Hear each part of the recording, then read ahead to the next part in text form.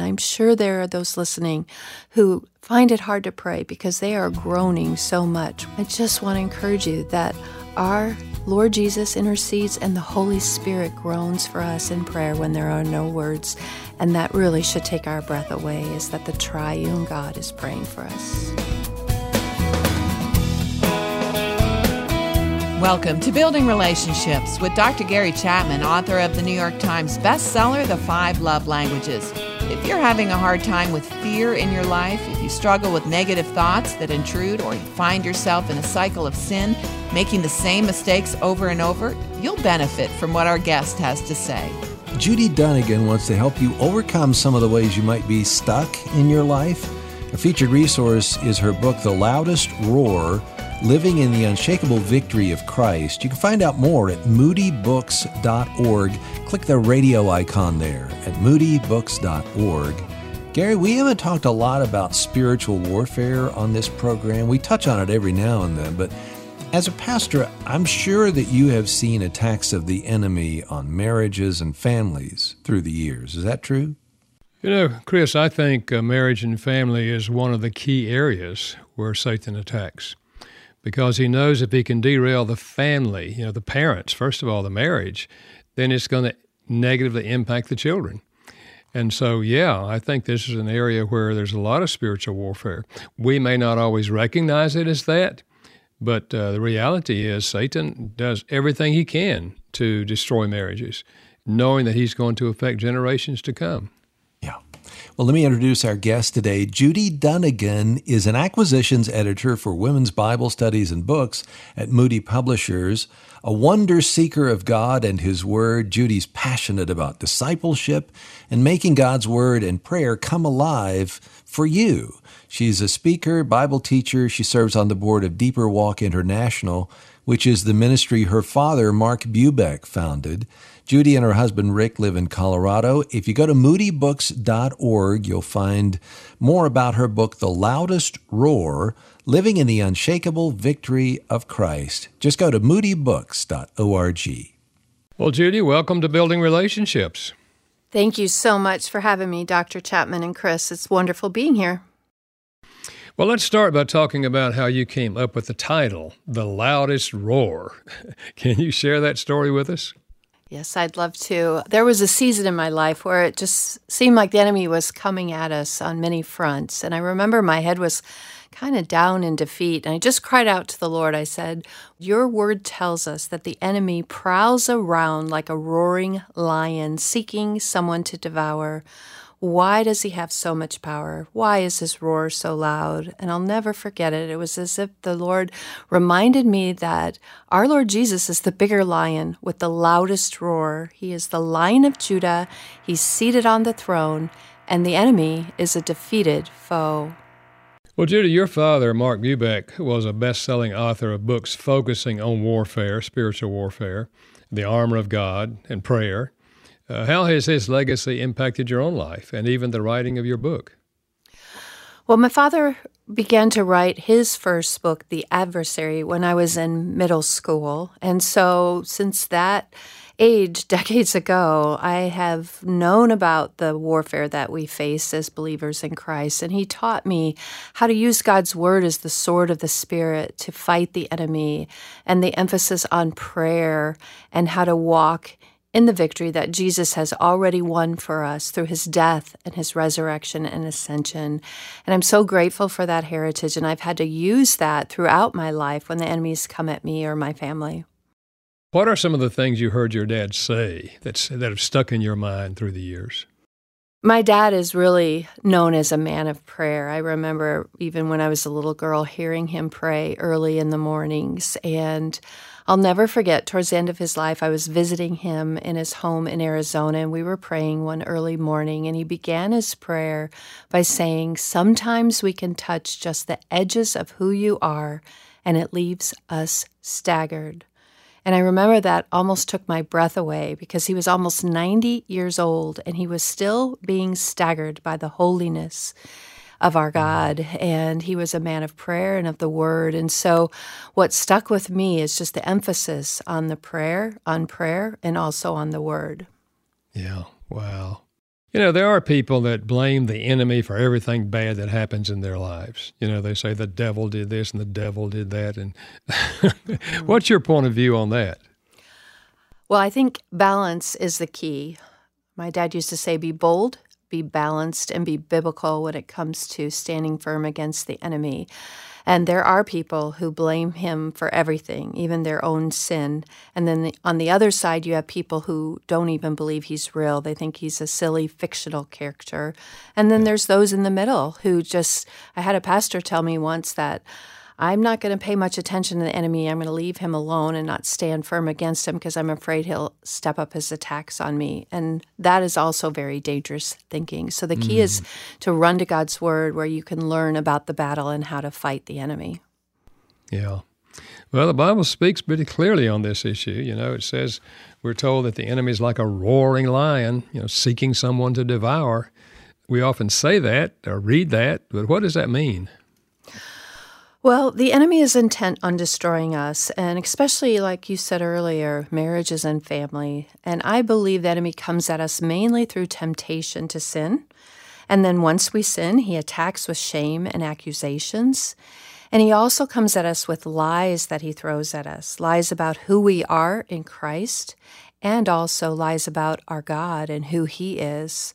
We're told in God's Word that the enemy is the father of lies, and so that is really his language. And so when you are sensing that you're starting to believe lies about who you are or who God is, you know the enemy is at work. So as believers, when these thoughts come to us, how can we fight the enemy? Well, Dr. Chapman, I think the main way we see it in Ephesians 6:10-18, where the armor is outlined. And it's such a powerful passage of Scripture where we're told to stand firm and to put on the armor. And part of that armor is God's Word, which is called the sword of the Spirit. It's our offensive weapon. And also prayer in verse 18. And that is our part. We are the ones who have to pick up the Word through memorization, through dwelling in it, lingering in it. I even encourage people to read God's Word out loud, especially when they're feeling like the enemy's coming at them fiercely. And then also prayer. Prayer is so often neglected by us as believers. And when God's people pray, the enemy has to flee. And so that is how we can stand firm, by just being aware of the battle we face and standing firm in the armor we wear and God's Word and prayer. This is Building Relationships with Dr. Gary Chapman. Our guest today is author Judy Dunnigan, and our featured resource today is her book, The Loudest Roar, Living in the Unshakable Victory of Christ. You can find out more at the website moodybooks.org. Gary, what Judy was saying just before the break reminds me that I never thought about this before. The love language of the enemy, Satan's love language is lies. And that, when you think about it that way, that's the way that he communicates, and he loves to deceive. I'm not suggesting that you add to the love languages, but you know what I'm saying, right? That would be a destructive language, not a love language, a hate language. Yes. Okay. All right. That's it. A hate language to draw our hearts away from what's true to what's false. I like that. Well, I think that's very, very true, Chris, because all of us are listening to voices all day long, every day, and they may be coming through the radio, the television, through friends or something we read and all of that. But Satan, just as God uses people, Satan uses people. Sometimes they're not even aware that the thing they're saying to us is a lie, And I think that's why what Judy was talking about is so important. Let me ask you this, Judy. I mentioned earlier that I thought, because, I've spent the bulk of my life in marriage and family counseling, that one of the key areas that Satan attacks is marriage and family. Are there other areas that you think especially Satan is attacking in our generation?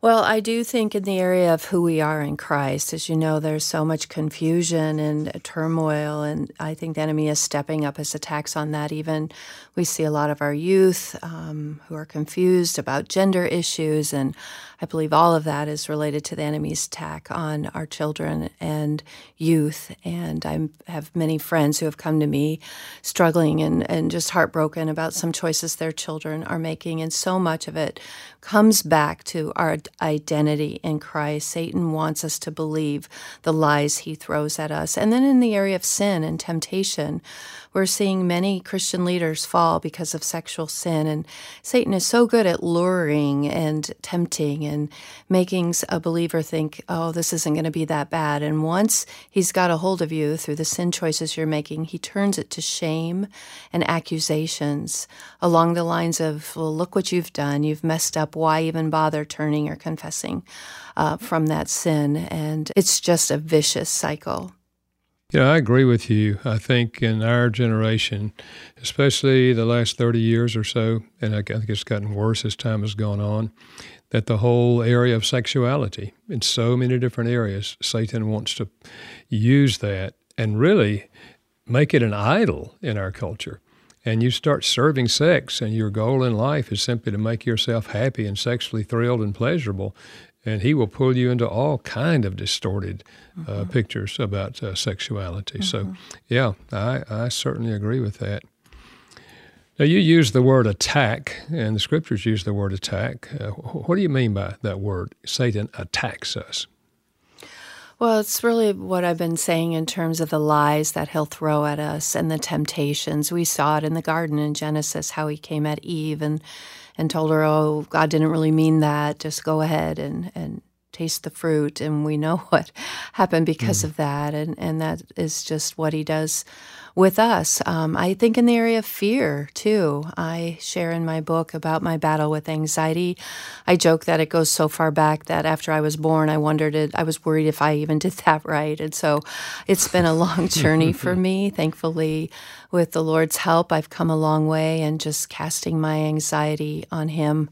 I remember as a little girl, though, that those fears really escalated to the point of nightmares and night terrors. And some of that came because at slumber parties in middle school, I dabbled with the occult type of things, like playing with the Ouija board and being part of a seance. And so I gave ground to the enemy, which allowed him to come at me more with those debilitating fears. And thankfully, that's right before my dad started writing his book, and he began to really pray over me. He'd come in my room in the middle of the night when I'd be screaming from a nightmare and just pray scripture over me. And I learned from that how to do that on my own, how to pray scripture, how to dwell in passages like Psalm 91. I've prayed that so much through my life, I ended up memorizing it. And that is a way to fight him when he throws lies or temptations or accusations at us, is to read and memorize God's word and throw it back at him. Yeah. So apparently your father recognized that there was demonic activity that was behind some of these things you were experiencing. Yes. Part of my story is in his book, The Adversary.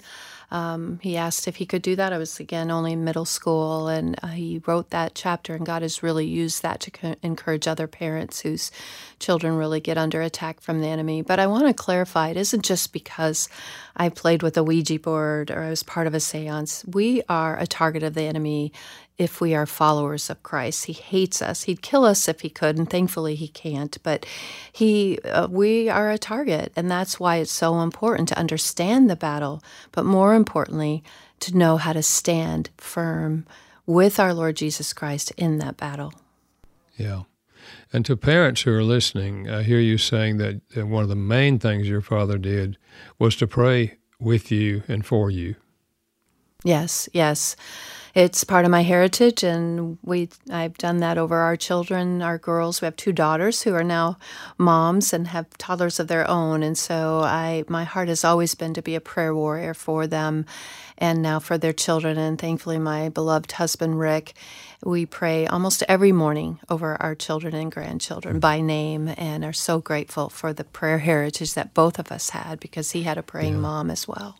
What would you say to parents who are listening right now and they know their son or daughter has been, went to a sleepover and said, hey, Mom, we did this, or I saw that, they watched something on TV that you feel like it kind of opened them up. What would you do as a parent?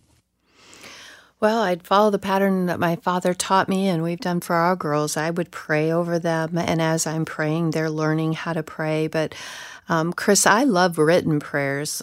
There are doctrinal, scriptural, written prayers that my dad has written that is in all of his books. I've put one of his prayers based on Psalm 91 in my book, and sometimes those written prayers are what we need to run to when the battle is fierce. They're full of scripture, so you're really reading God's word.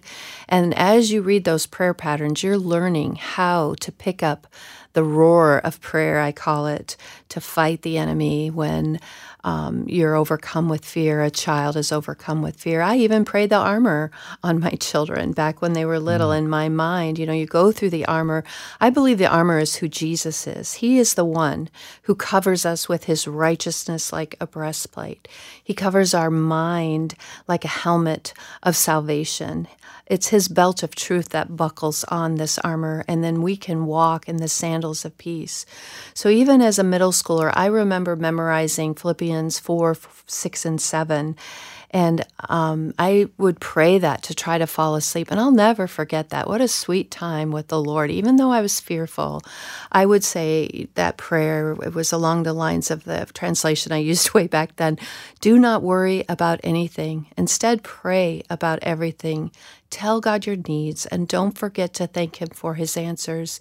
If you do this, the God of all peace will cover your heart and your mind as you trust in Christ Jesus.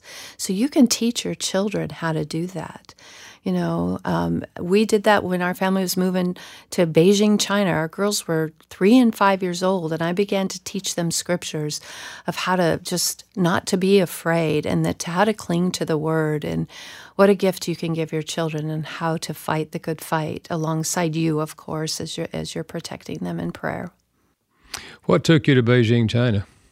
My husband's job, actually. He was working for a Fortune 500 company and worked for them from 1995 to 98, and it was life-changing for all of us. That's where God really taught me a lot about surrendering my fears for my children to the Lord, because my youngest was sick so often there. And then I also began to have Bible studies in my home with seekers who lived in our community, and that's how he drew me into women's ministries, was while we lived in Beijing. Wow. Yeah.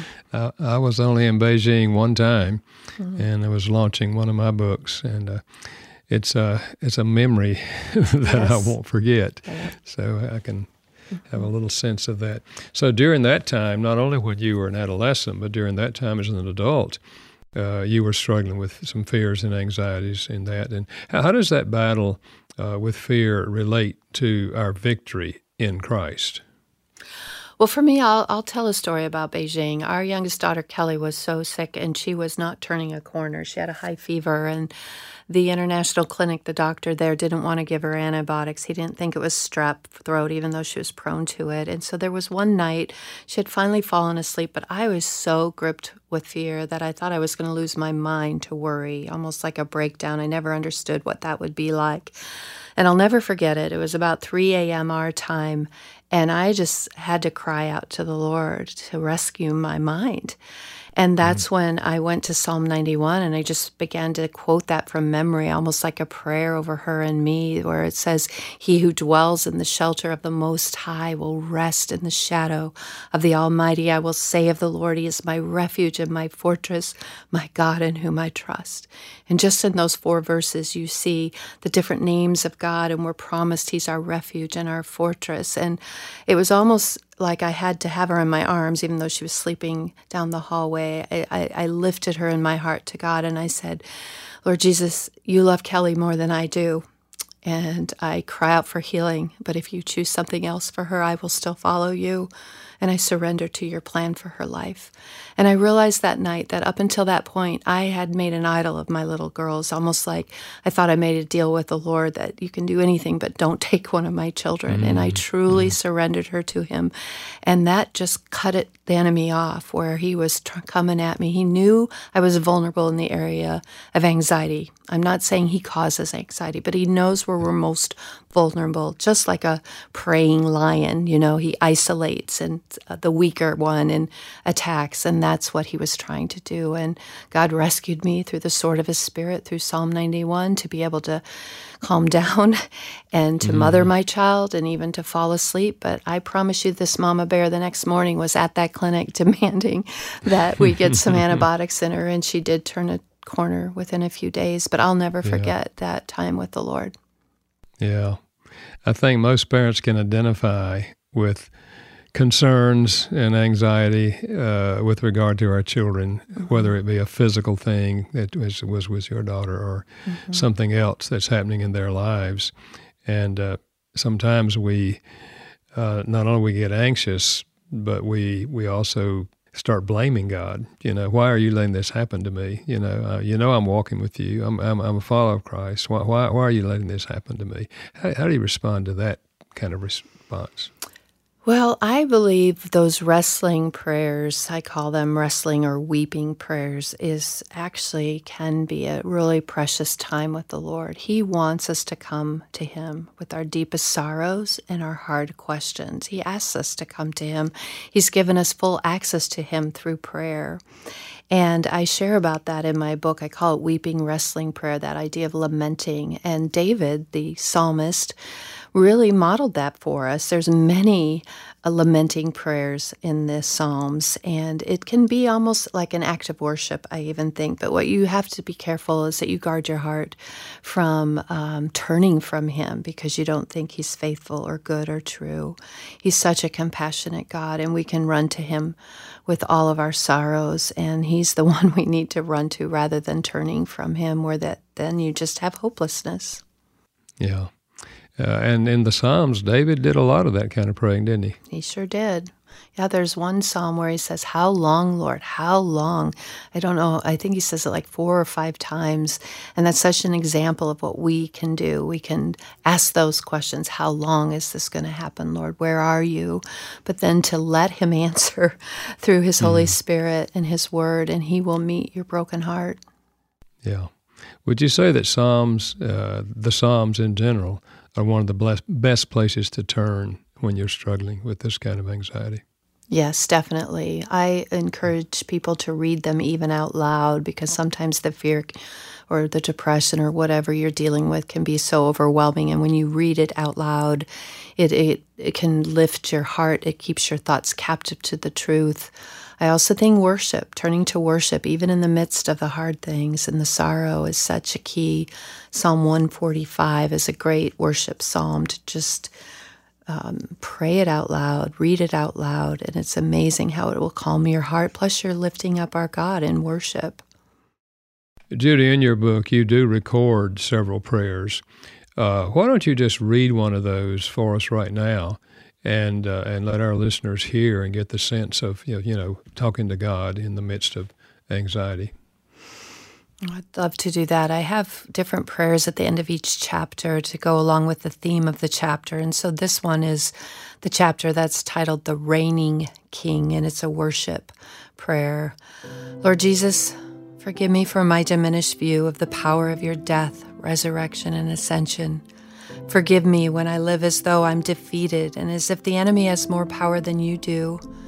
I worship you as the one who is seated at the right hand of the throne of God. When the roars of this world, my sin, anxiety, or the enemy seem deafening, may I remember that you, Jesus, have the loudest roar over me. Thank you for all you endured to purchase my victory. Teach me what it means to stand and rest in that victory today, no matter what I am going through. I worship you as both the Lion of Judah and as the Lamb who sacrificed your life for me. Today, I join the victory roar of Revelation 5. To Him who sits on the throne and to the Lamb be blessing and honor and glory and might forever and ever. Jesus, you are worthy. You are seated, and I worship you in your holy, holy, holy name. Amen.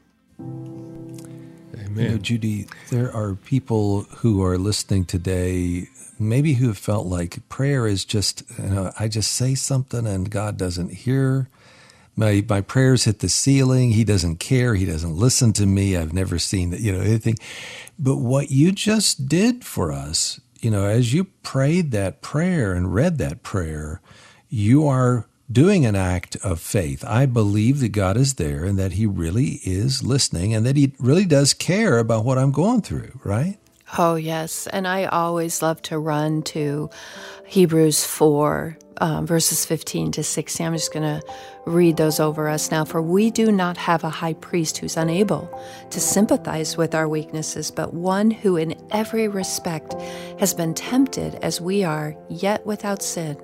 So let us then with confidence draw near to the throne of grace, that we may receive mercy and find grace to help in time of need. I like to say, instead of just draw near, to run to the throne of grace where we'll find mercy. And then we're told in Romans 8, we are told that Jesus sits at the right hand of the throne of God, interceding for us. And I recently read in another book that he is doing that all the time. He intercedes for us at the right hand of the throne of God. And in that same passage in Romans 8, it says, for we do not know what to pray for as we ought, but the Spirit himself intercedes for us with groanings too deep for words. And I'm sure there are those listening who find it hard to pray because they are groaning so much, whether it's over a prodigal or over a health issue or over a shattered marriage. I just want to encourage you that our Lord Jesus intercedes and the Holy Spirit groans for us in prayer when there are no words. And that really should take our breath away, is that the triune God is praying for us.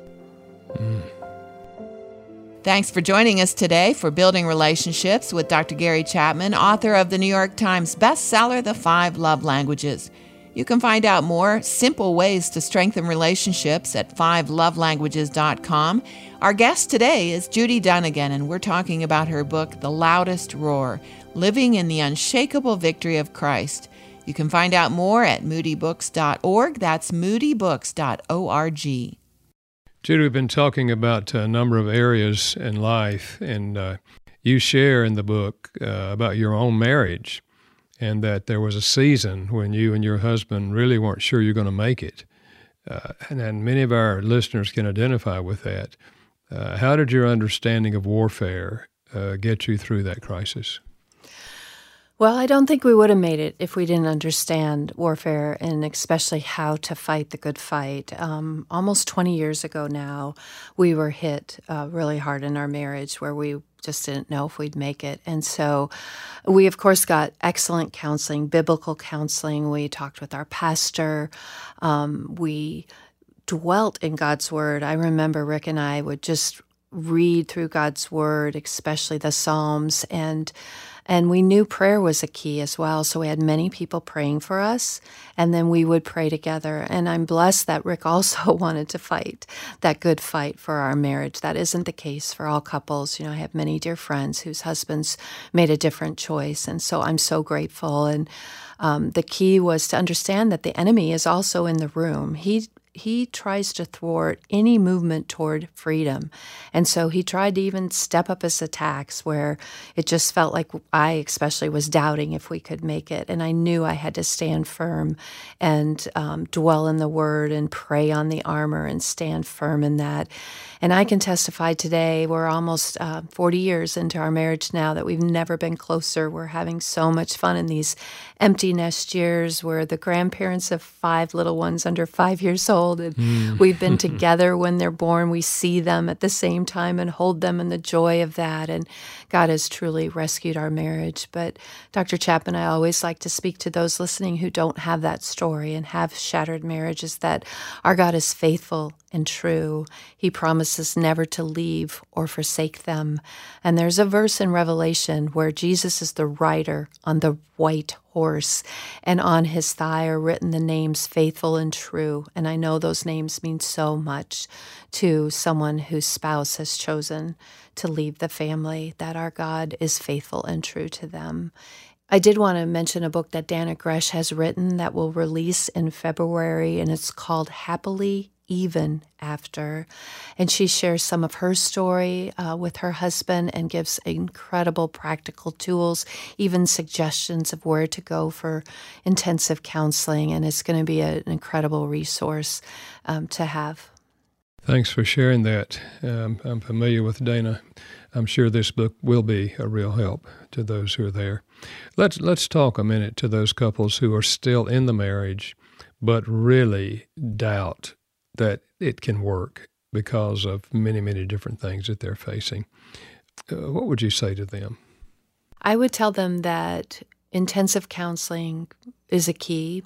And a lot of times I think couples, especially if they're on the edge of they're going to get divorced, is there are opportunities where you can get away for intensive counseling. And there are several places I could refer listeners to. And like I said, Dana's book will have that as well.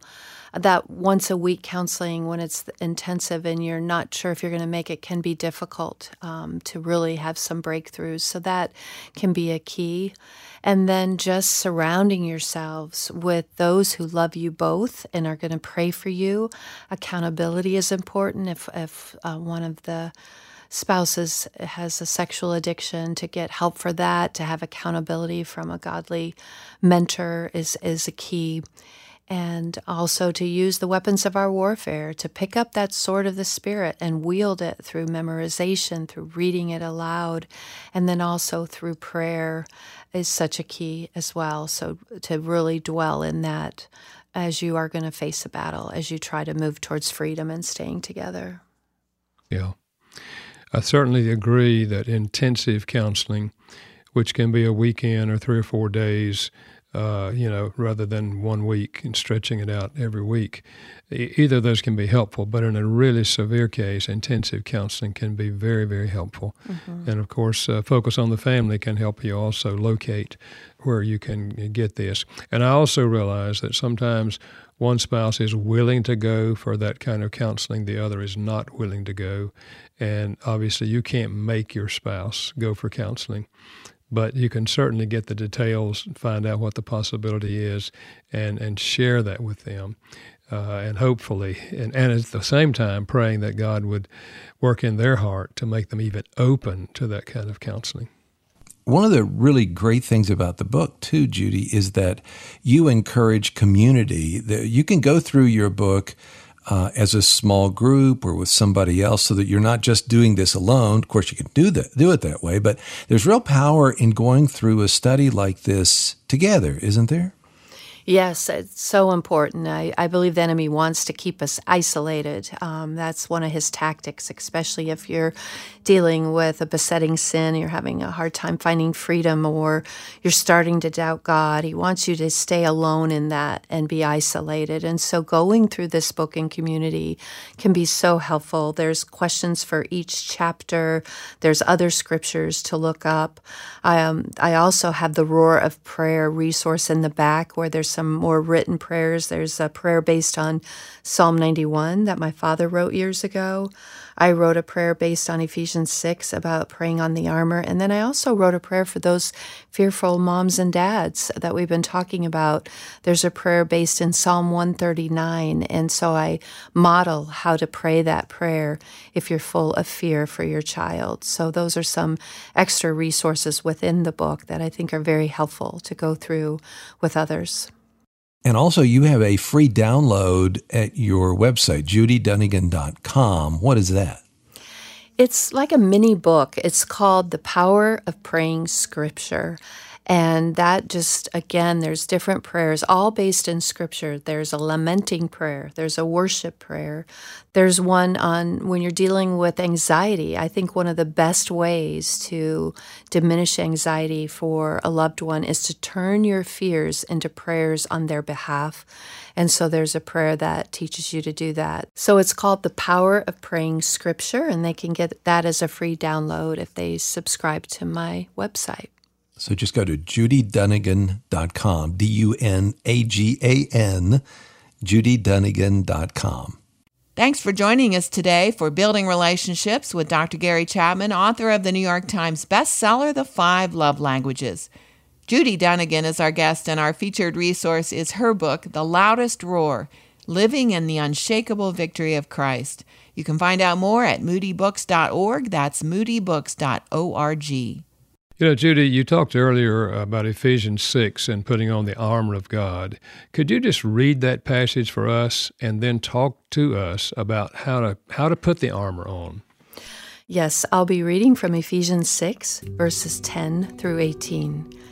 Finally, be strong in the Lord and in the strength of his might. Put on the whole armor of God, that you may be able to stand against the schemes of the devil. For we do not wrestle against flesh and blood, but against the rulers, against the authorities, against the cosmic powers over this present darkness, against the spiritual forces of evil in the heavenly places. Therefore, take up the whole armor of God, that you may be able to withstand in the evil day, and having done all, to stand firm. Stand therefore, having fastened on the belt of truth, and having put on the breastplate of righteousness, and as shoes for your feet, having put on the readiness given by the gospel of peace. In all circumstances, take up the shield of faith, with which you can extinguish all the flaming darts of the evil one, and take the helmet of salvation and the sword of the Spirit, which is the word of God, praying at all times in the Spirit with all prayer and supplication. To that end, keep alert with all perseverance, making supplication for all the saints. Now, Paul wrote this to the church at Ephesus. That city was steeped in goddess worship and worship of other gods and really occult practices. And you have a sense that he was desperate to let the followers of Christ know how to stand firm. And there's a lot of action there we're told to do. We're told to be strong. We're told to put on and stand firm and take up. And that can seem daunting or exhausting to us. But what I love is that at the very beginning, it says, be strong in the Lord and in the strength of his might and the whole armor of God. We are not in this battle alone. We have what Jesus purchased for us through his death and his resurrection and his ascension. When he sat down at the throne of God, that was just almost, I call it almost like the crescendo of it is finished on the cross. When he sat down, he was establishing that the victory has already been won. And so I believe the way we put on the armor is to stand in it, to abide in those truths. I have people who say, well, I didn't pray my armor on today. That's why the enemy is coming at me, almost as if it's up to us to be guarded and protected. But our God covers us from the top of our head to the tip of our toes with this protection of his salvation, of his righteousness, of his truth, of his peace. And I believe even the shield, even though it's called the shield of faith in this passage, and yes, we need to pick up that shield. You know, a shield has a handle on it, so we need to pick up the shield of our faith in God, that he is protecting us. But in Psalm 91 that I quoted earlier, we're told it's a shield of his faithfulness. Don't you love that? It's like he's hemming us in from all sides. I even like to pray this over my baby grandchildren. Almost, I joke like, does the armor come in toddler sizes? And it does. Our God protects our children through our prayers and through his presence. And so it's the idea of really just standing firm and abiding in these truths, that our God covers us no matter what's going on in our life. And I'd love to share a Puritan prayer on the armor. I discovered this when I was in a fierce battle a few years ago, and I've been able to include this prayer in my book. And it's a powerful prayer, probably written by the Puritans 200 or 300 years ago. We don't know exactly who wrote it, but it's a victory cry I'm going to read over us now. O Lord, I bless thee that the issue of the battle between thyself and Satan has never been uncertain, and will end in victory. Calvary broke the dragon's head, and I contend with the vanquished foe, who with all his subtlety and strength has already been overcome. When I feel the serpent at my heel, may I remember him whose heel was bruised, but who, when bruised, broke the devil's head. My soul with inward joy extols the mighty conqueror. Heal me of any wounds received in the great conflict. If I've gathered defilement, if my faith has suffered damage, if my hope is less than bright, if my love is not fervent, if some creature comfort occupies my heart, if my soul sinks under pressure of the fight, O thou whose every promise is balm, every touch life, draw near to thy weary warrior. Refresh me that I may rise again to wage the strife and never tire until my enemy is trodden down. Give me such fellowship with thee that I may defy Satan, unbelief, the flesh, the world, with delight that comes not from a creature, and which a creature cannot mar. Give me a draw of the eternal fountain that lieth in thy immutable, everlasting love and decree. Then shall my hand never weaken, my feet never stumble, my sword never rest, my shield never rust, my helmet never shatter, my breastplate never fall, as my strength rests in the power of thy might. Can I hear an amen? Wow. Wow. So powerful. That is powerful. Mm-hmm. You know, I have found, Judy, that reading prayers written by other people, and in this case, several hundred years ago, it's a way of waking up my own heart and my own mind, because it's words put in a way that I would not necessarily put them. And I'm glad that you've included these prayers throughout your book, because I think people are going to find that as they read those things out loud to God, they're going to sense the presence of God, and they're going to sense the truth of what they're praying. Thank you for including the prayers. Yes. Well, isn't it the truth that it connects us too with the heart of those who have gone before us? You read prayers in Scripture, and you're connected, whichever testament you're reading from, you're connected with their heart. And then if you read this from, a few hundred years ago, it's like they're going through the same thing that we're going through now, Judy. Exactly. Yeah, it reminds me of Hebrews 12, verse 1. Therefore, since we're surrounded by such a great cloud of witnesses, let us lay aside every weight and sin which clings so closely, and let us run with endurance the race that's set before us. And when you read those prayers, I feel like that's like part of the great cloud of witnesses, my father's prayers and this Puritan prayer. And then also to read prayers in Scripture. What a key. Jesus' prayers, the upper room, the high priestly prayer in John 17 is such a powerful prayer to pray out loud and make it apply to your own life and that of your loved ones. To be able to pray the prayers in God's Word is a mighty weapon against the enemy, and an act of worship to our God as well. Yeah.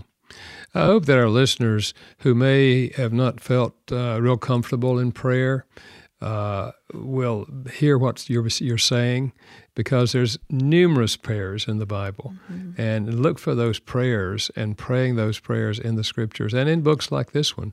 It really does awaken your heart to God in a new way.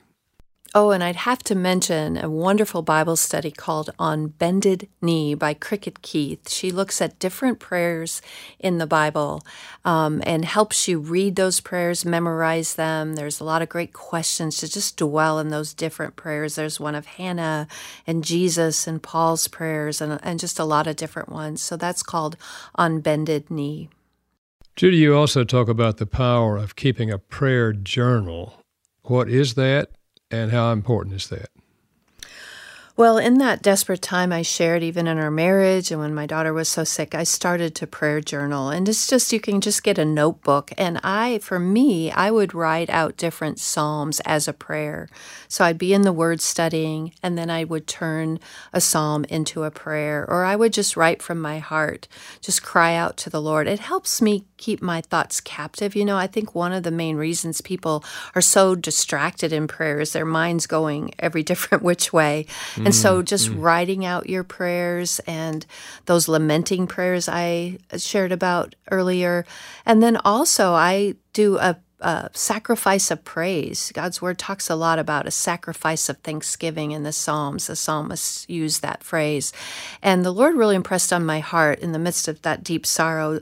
It was as if He asked, Judy, can you even thank me even in this? And I was a little incredulous at first, like, really, God, I'm in such deep sorrow. But out of obedience, I started to do that. And so I would write at the top of one of the journal pages, a sacrifice of praise. And I would just start listing things that I could be thankful thankful for. And it was amazing how God used that as an act of worship to him, but also to calm my anxious heart and to just be able to thank him even when life is hard. It's a beautiful way to enter into that and to just throw those anxieties at him through praise even. Well, Judy, I really appreciate your being with us today, and I know that the folks who have listened today are going to find this to be helpful. And I want to encourage our listeners to get this book. It will be extremely helpful to you in overcoming the enemy who may come at you any given day in a different way. So thank you for being with us. Thank you for writing this book. And thank God for your father also, who gave a lot of practical help in this area. Thank you so much, Dr. Chapman, and thank you for your ministry. Your Love Languages ministry and all of your books have had a profound impact on our marriage and on our family, and I just want to thank you for that. Thank you. That's Judy Dunnigan, our guest today on Building Relationships. And if you go to the website, you can find out more about our featured resource, The Loudest Roar, Living in the Unshakable Victory of Christ. Go to buildingrelationships.us to find out more. buildingrelationships.us. And next week, our Christmas Eve edition, music and conversation about the greatest event in human history. And it's coming in 1 week. Our thanks to our production team, Steve Wick and Janice Backing. Building Relationships with Dr. Gary Chapman is a production of Moody Radio in association with Moody Publishers, a ministry of Moody Bible Institute. Thanks for listening.